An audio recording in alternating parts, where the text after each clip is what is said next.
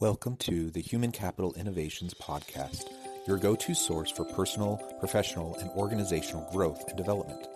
We hope you tune in often for all things people management, organizational development and change, organizational leadership, and social impact related. Maximize your personal and organizational potential with Human Capital Innovations Podcast.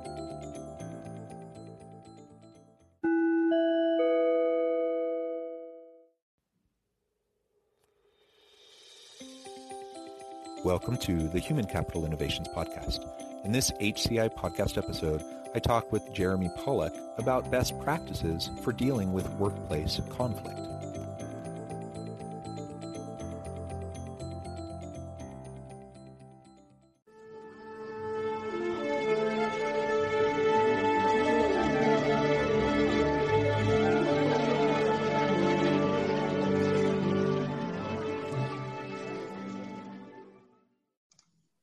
Jeremy Pollack, welcome to the Human Capital Innovations Podcast. Hey, thanks, Jonathan. Happy to be here. Yeah, I'm super excited to have this conversation with you today. You are a real expert in the area of conflict resolution, and we're going to be focusing in on best practices for dealing with workplace conflict, which I think is particularly interesting given our current context of this global pandemic and so many people working remotely. While also, we're trying to juggle and balance having a healthy workplace, in terms of physical health.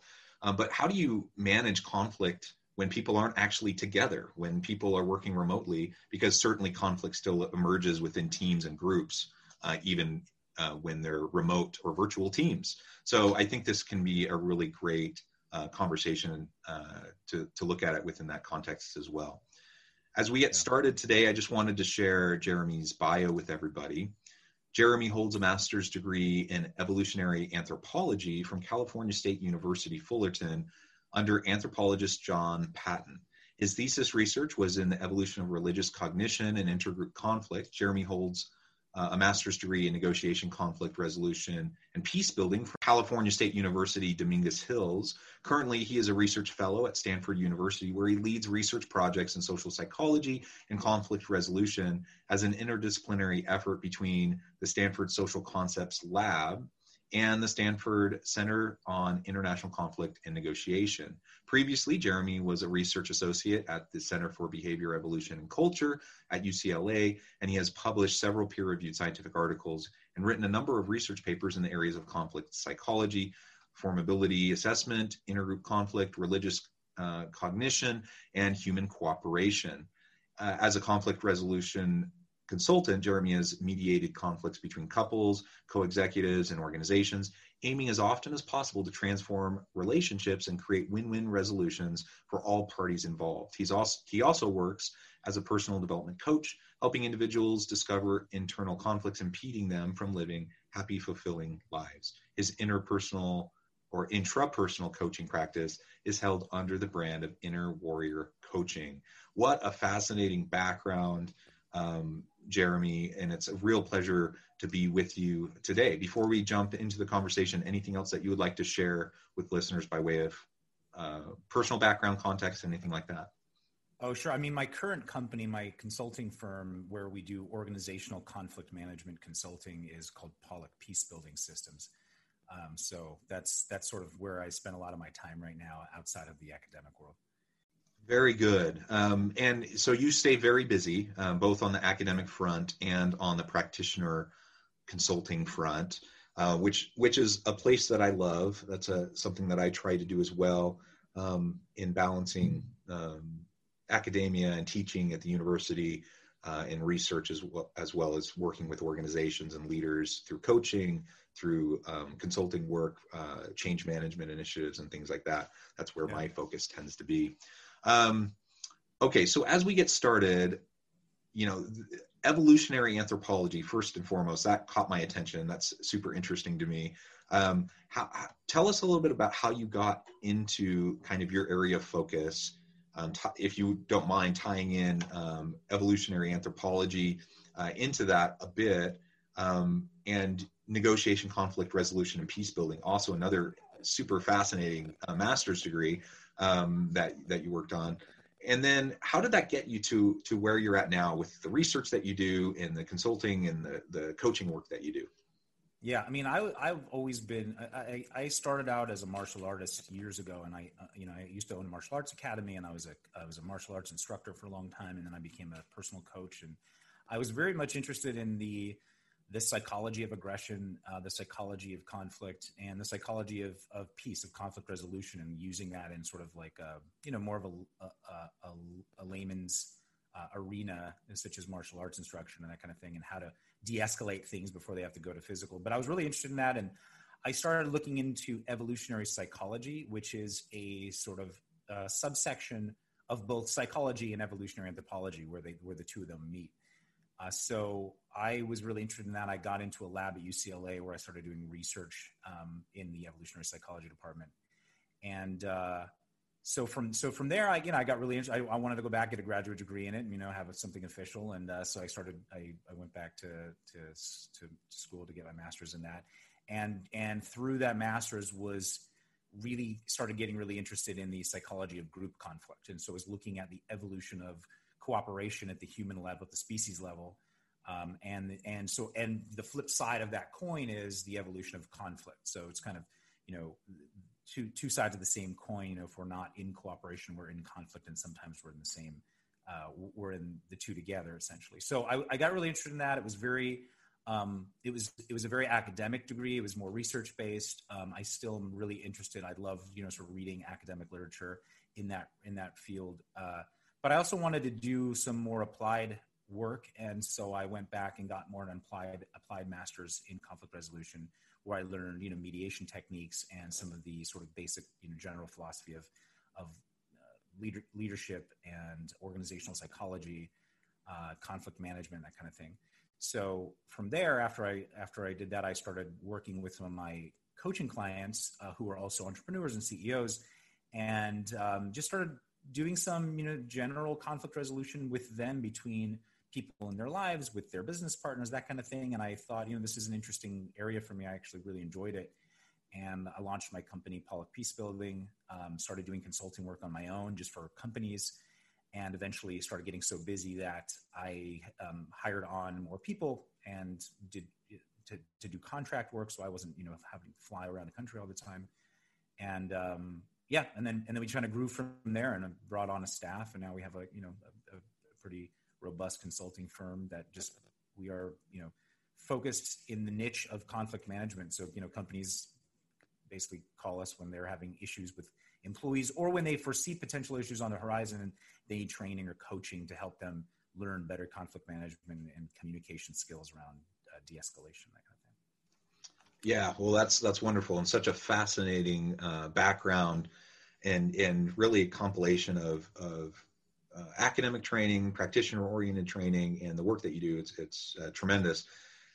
And the way you were framing that right at the end was really interesting to me, because I think what a lot of organizational leaders do is they try to avoid conflict and pretend like it's not there until something blows up, right?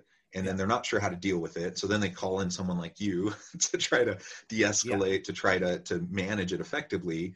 And that's, of course, one, side of the coin in terms of conflict resolution, conflict management. But then you also have like the more proactive approach. Like, how do you actually help train up teams to work effectively together to deal with the inevitable types of challenges and frustrations that any team, any group is going to deal with, have healthy mechanisms to deal with disagreement and conflict that may arise, so that ultimately organizations can be more proactive about how they address those types of issues. And that's what you were describing at the very tail end of what you were just saying. I'm curious, if you were to just roughly say, like, how much of your consulting work and coaching do you spend on the first part, where it's kind of the reactive, where things blew up, now I have to deal with it, versus the proactive, trying to make sure that we have a good culture, we have a good set of mechanisms in place so people have good conversations and are dealing with things in real time? Yeah, well, I'll tell you. So in terms of people that initially get in touch with us, organizations that get in touch with us, I would say, It's probably 50-50. And it can be a little seasonal in terms of how much training, people come to us, how many organizations need training at certain times of year. But I'd say it's 50-50 in terms of, hey, we're having a problem right now, we need some help, versus, hey, we foresee some problems in the future, or we're hearing that the team is generally dealing with this, whether they're a customer-facing team or whether they're an internal team, and we need some help with figuring out, like, how can they improve some of their competencies around more effectively dealing with conflicts. So I'd say it's 50-50, but what ends up happening is a lot of the companies that come to us initially for a reactive conflict management, where, hey, we need some relational mediation here, and these people get along better, they end up staying on board a lot of times for further coaching and training. They recognize, like, this was just one small kind of presenting issue that exists in a larger system, and the only reason that this issue was able to emerge was because the system in some way supported that issue to emerge. If the system was set up a little bit differently, that issue would have probably been mitigated pretty early on. But it didn't. It was let to persist, and they got to the point where they needed to call in a consultant. So we ended up usually a lot of times staying on. So those turn into a lot of training. I personally spend most of my time now coaching and training. I have a lot of other people, our contractors and our consultants, who we call our peace builders. They go out and do a lot of the reactive stuff, just because I'm very interested in preventing conflict, and I can do it on such a massive scale with training, where we train hundreds of people at an organization. So yeah, but so I'm personally almost 100% of my time is in coaching and training at this point. Well, good. And that's encouraging to hear, this 50-50 mix, because, I think obviously if there is something that blows up, you want to be able to deal with it in a productive way as best as possible. And a lot of people just don't have the skill set to be able to do that. But whenever possible, we want to be proactive. We want to lay the groundwork and the foundation, for healthy relationships, healthy communication patterns, where people can deal with those challenging issues as they come up, rather than waiting for them to fester. Just like you would say in a marriage, allowing that conflict to build is never going to be a good long-term sustainable solution to any relationship, right? Whether it's at home, in the workplace, whatever. Excellent. So let's shift a little bit now and talk more about what your experience has shown you in terms of best practices for dealing with workplace conflict, both in a physical workplace, but also I'm really curious about what you've been seeing during this almost year-long, shutdown, where people are working in virtual teams.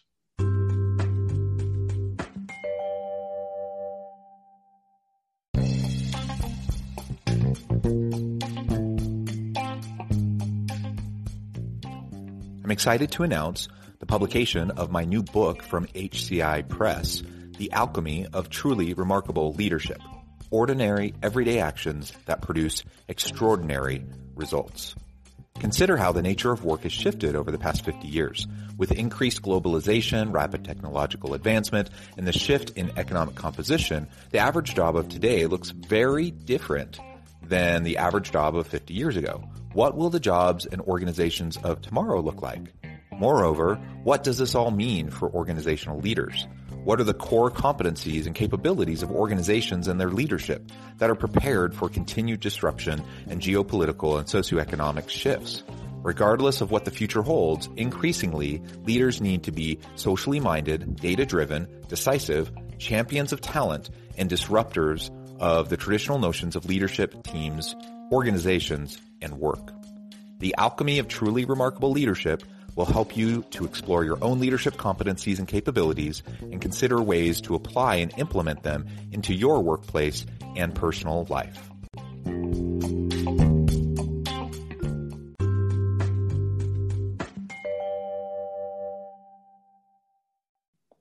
Well, I'll tell you that, so something interesting that I wasn't really expecting, but looking, retroactively looking back on it now, I can kind of say, oh, this makes sense. A lot of people that had conflicts before, when they were working in an office together, some of the tension kind of decreased when they went to remote, because they weren't with each other all the time. And although I think the core issues are not solved yet, the sort of presenting stress, the everyday stress that they felt, started lessening. And that's actually a good place to start healing a relationship, so that when they do come back together, if they ever do come back in the same office again, that they have better skills to communicate more effectively, to get along better, to support each other more. So this has actually been a great time to do a lot of coaching and training, because because people's stress levels are not as high. They're at home, they get to relax a little bit more. They have more work-life balance now a little bit. They're stressed out because of the whole pandemic thing, but I think a lot of people that I've seen really enjoy this work from home because they figured it out. And a lot of companies that didn't think they could do it have somehow figured out how to be really productive and effective even when everyone's working from home. So I think a lot of people's stress levels have gone down, which is great. It doesn't change the fact that we're human. So humans, are naturally, prone to conflict when we are feeling some of our basic needs or some of our goals being threatened or impeded by other people.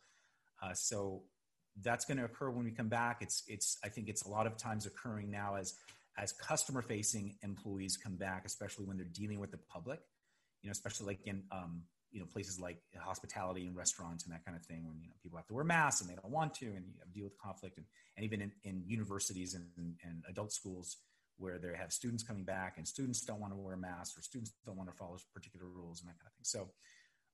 So there's interesting things that are coming about from the pandemic, but I would say in terms of best practice, first of all, I think training is super important.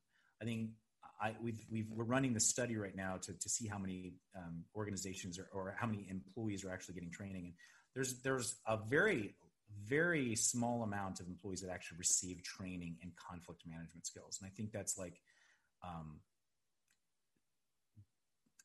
I think it's a huge detriment not to get your employees trained. And obviously I'm biased because I'm in this field, but having just basic communication skills so that when someone gives you some feedback, which it could be negative feedback, but when someone brings something to you, or confronts you with something, how do you, sort of more effectively, calmly respond in a way that can actually solve the problem rather than just escalate the whole thing? And vice versa. If you need to give someone feedback, instead of going to them and blaming them or character assassinating them or something like that, how do you give them constructive feedback? This is just a basic training that we often do, is like how to give and receive constructive feedback. A lot of people just don't know.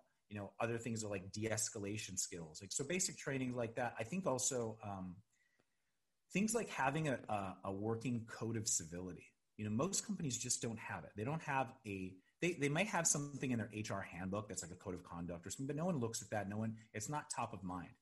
But what we often try to do with companies that are experiencing issues is, at least at the very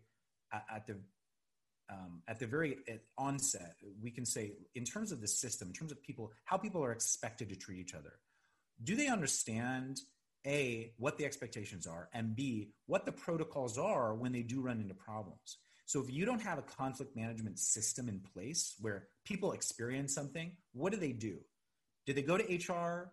If they go to HR, do they feel safe? Do they feel confidential? Do they feel anonymous? What's that protocol when they have a problem? What can they do?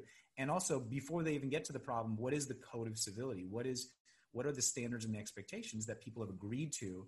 And there's a whole sort of process for building a code of civility, but it shouldn't be like pages and pages long with paragraphs and no one wants to read it. It should be very simple, 10 items, or something like that. And there should be accountability measures in place for people to be checking in on. And I think it's also really important. I see a lot of companies that don't do this, that they have 360 reviews that are checking in on things like code of civility. So employees are getting reviewed by their leadership, but leaders are very rarely getting reviewed by their direct reports. And when you start getting 360 reviews, when everybody's reviewing each other and they can sit down and have constructive dialogues around what the reviews mean and how we can improve and all that stuff, it's way, way different than I can never approach my leader. I can never give them any feedback. They're very defensive, so there's no recourse. If they're treating me poorly, the only recourse I have is maybe I go to HR, and then that becomes a whole thing. And I don't want to do that, So having a 360 review process in place that integrates a code of civility and also a conflict management systems design, I think those three elements are really important in terms of best practices for mitigating conflict and managing it. I love the idea of a code of civility. And as you said, just really outlining expectations and then mechanisms for accountability. It sounds pretty simple. It's not rocket science, but it's just so uncommon in organizations and in teams. And I think of even, I do a lot of group with teams and effective teams, and where I don't do work that's exclusively related to conflict resolution. A lot of the work that we do is, what are the team norms? Like, what are the expectations for each other? How do you communicate with each other? How do you prefer to be communicated with? And just accountability mechanisms. It's very simple, but there's no shortcutting it. You just have to have those conversations. You have to set those things in place. Otherwise, inevitably, you're going to have problems down the road. And it pays off so much to put that time in up front to make sure that you have those shared expectations, shared understanding, and you can sidestep a lot of landmines that way. Absolutely. I mean, and there's a lot of simple fixes if you head it off early.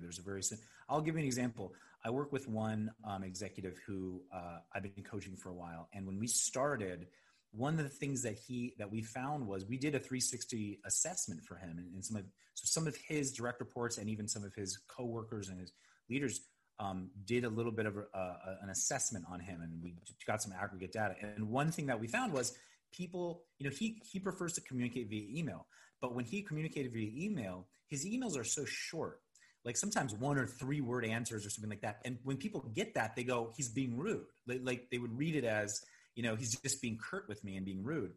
And so when I check in with him, he's like, I have no issue. I'm just like, I have no time to respond long responses. So, he doesn't get the whole, I should put a smiley face and I should put hot, their name. And I just want to respond quick and get it done. So one thing that he did early on, and it actually helped a lot, was he just, in his signature line, right above his name, it says something like, P.S. please excuse any brevity via email. Because just putting it out there, just saying, I know that I'm short on email, it's nothing personal, right? Like that's kind of what it gave. And from that, it actually, a lot of people started getting the idea, oh, he doesn't mean it, And even when he started when I email with him and it's very short, I read that and psychologically, I feel like, oh, okay, it's nothing personal. He's not trying to be short with me. This is just the way he interacts on email. So these kind of like little things that people can change when they start understanding how are people perceiving my communication with them, and how do I, and if there's problems there, how do I improve it? What are some simple changes to improve it? Those are really, because otherwise it goes down the road and people start perceiving, oh, this person's being hostile towards me, or they're being short with me, or they're being rude or whatever. And then everything they do from that point on is like filtered through this frame of hostility, so he can ask a benign question and all of a sudden the person goes, look, he's challenging me. Look, he's trying to catch me doing something wrong.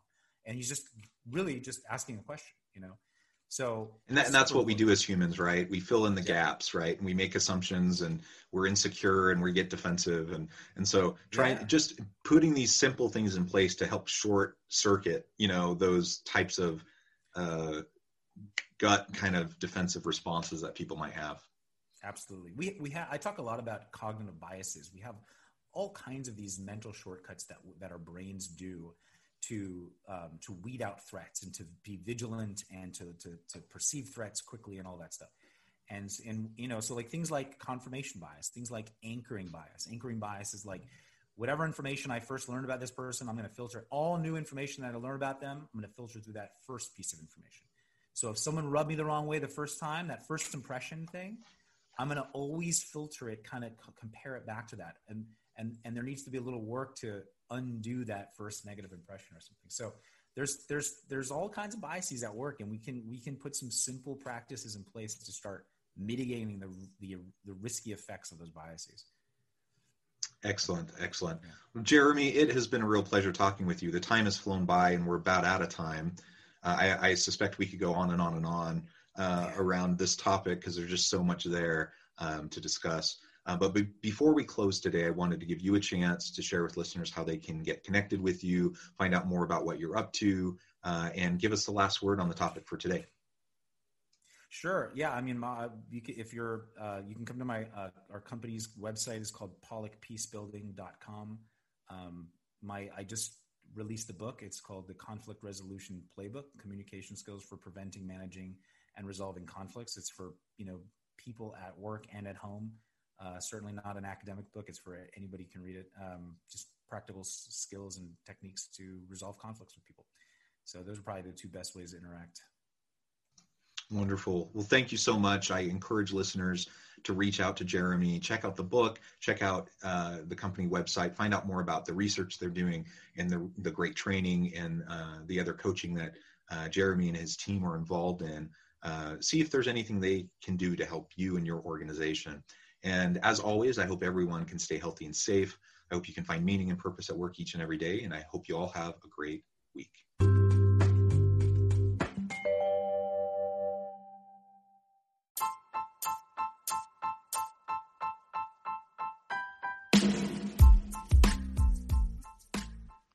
We are excited about the launch of HCI's new magazine, Human Capital Leadership. Human Capital Leadership is a free, interactive e-magazine designed to help individuals, leaders, and organizations find innovative approaches to maximize their human capital potential. We will be publishing issues quarterly in August, November, February, and May. Check out the first issue and let us know what you think.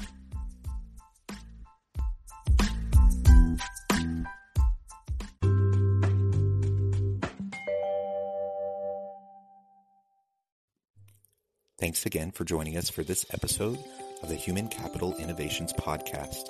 I hope you stay healthy and safe and that you have a great week.